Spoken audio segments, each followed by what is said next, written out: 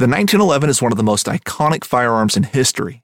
Designed by John Browning, the 1911 was the standard issue sidearm of the U.S. military from 1911 to 1985. While Colt produced the original, almost every major firearm company has produced its own version. It's wildly revered for its reliability, crisp trigger, and is still a favorite for all types of shooters. Whether you're looking to buy or build a 1911 and just about everything for guns, log on to MidwayUSA.com. At Midway USA, we know the AR-15 is one of the most popular rifles in modern American history. Known for its modularity and widespread use, it's often considered essential to any gun collection. The essential things you need to run an AR-15 are usually always in stock during shortages, things like magazines and 5.56 ammo.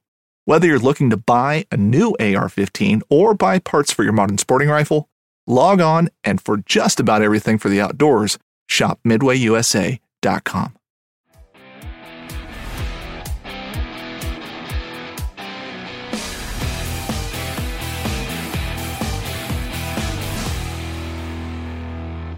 What's up, everybody? We're on part 2 of your fitness journey. On the first week, we talked about consistency, ways to become more consistent in your workouts, to make sure that you set your schedule and stick to it.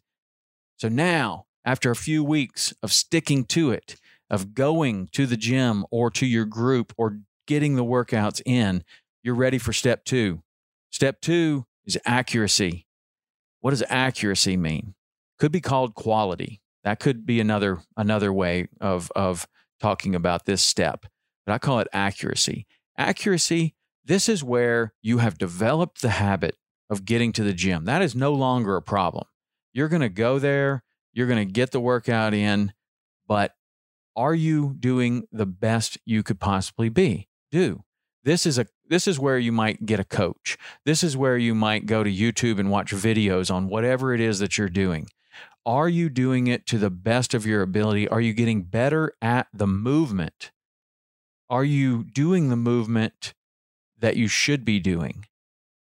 If, let's just say, you are doing push-ups, are you going chest to deck, or are you cheating that movement in some way? And at first, when you're an untrained athlete and you're just starting your fitness journey, literally anything is better than nothing. So if you're doing half push-ups, but you're doing them consistently, you're actually getting stronger. You're doing some things. You're moving around. You're developing that consistency towards your journey. But after you do that, after you get the consistency, now it's time to work on the quality of that movement, the accuracy. Learn how to do a proper push-up. Go all the way chest to deck. Fully extend on the up position. Same thing goes for a squat. Are you cheating that movement at all? Are you getting your hip below your knee? Are you fully extended on the when you stand up tall? That's a proper squat. Can you get a coach to help you to learn these movements better, or can you teach yourself on YouTube? There's some fantastic videos and resources on YouTube and other places where you can go and you can learn how to do these movements better. Don't cheat the movements. Do the movements to the best of your ability. And then you will be accomplishing 2 things now. You've gotten the consistency of going and getting the workouts in the schedule that you've set. Now you're working on the quality of the movement. Working on the quality of the movement is going to help you to get stronger. It's going to help you to become more efficient. It's going to help you to make improvements.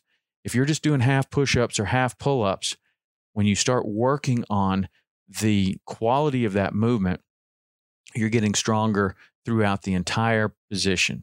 Next thing, you're going to be doing more, right? But first, you have to get the movement done correctly. First of all, you don't want to hurt yourself. Secondly, you don't want to cheat yourself. You're already there doing the work. Why not do it the right way? And in fact, if it calls for 100 push-ups, you can do 100 half push-ups, or would it be better to do 20 full push-ups, chest to deck, all the way up?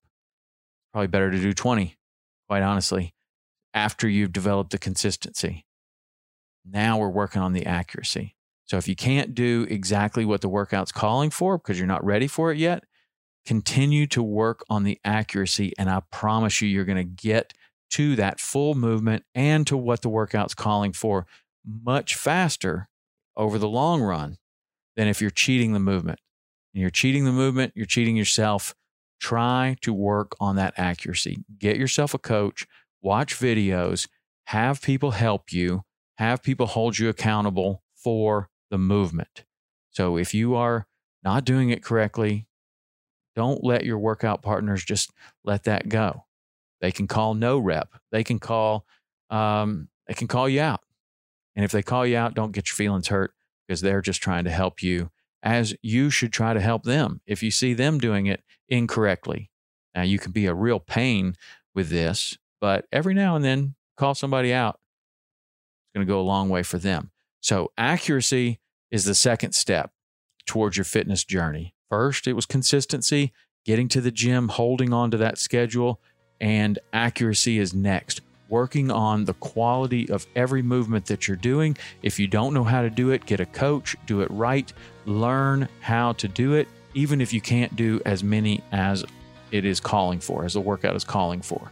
So first consistency, next accuracy. Next week, we're going to talk about the third step, which is intensity.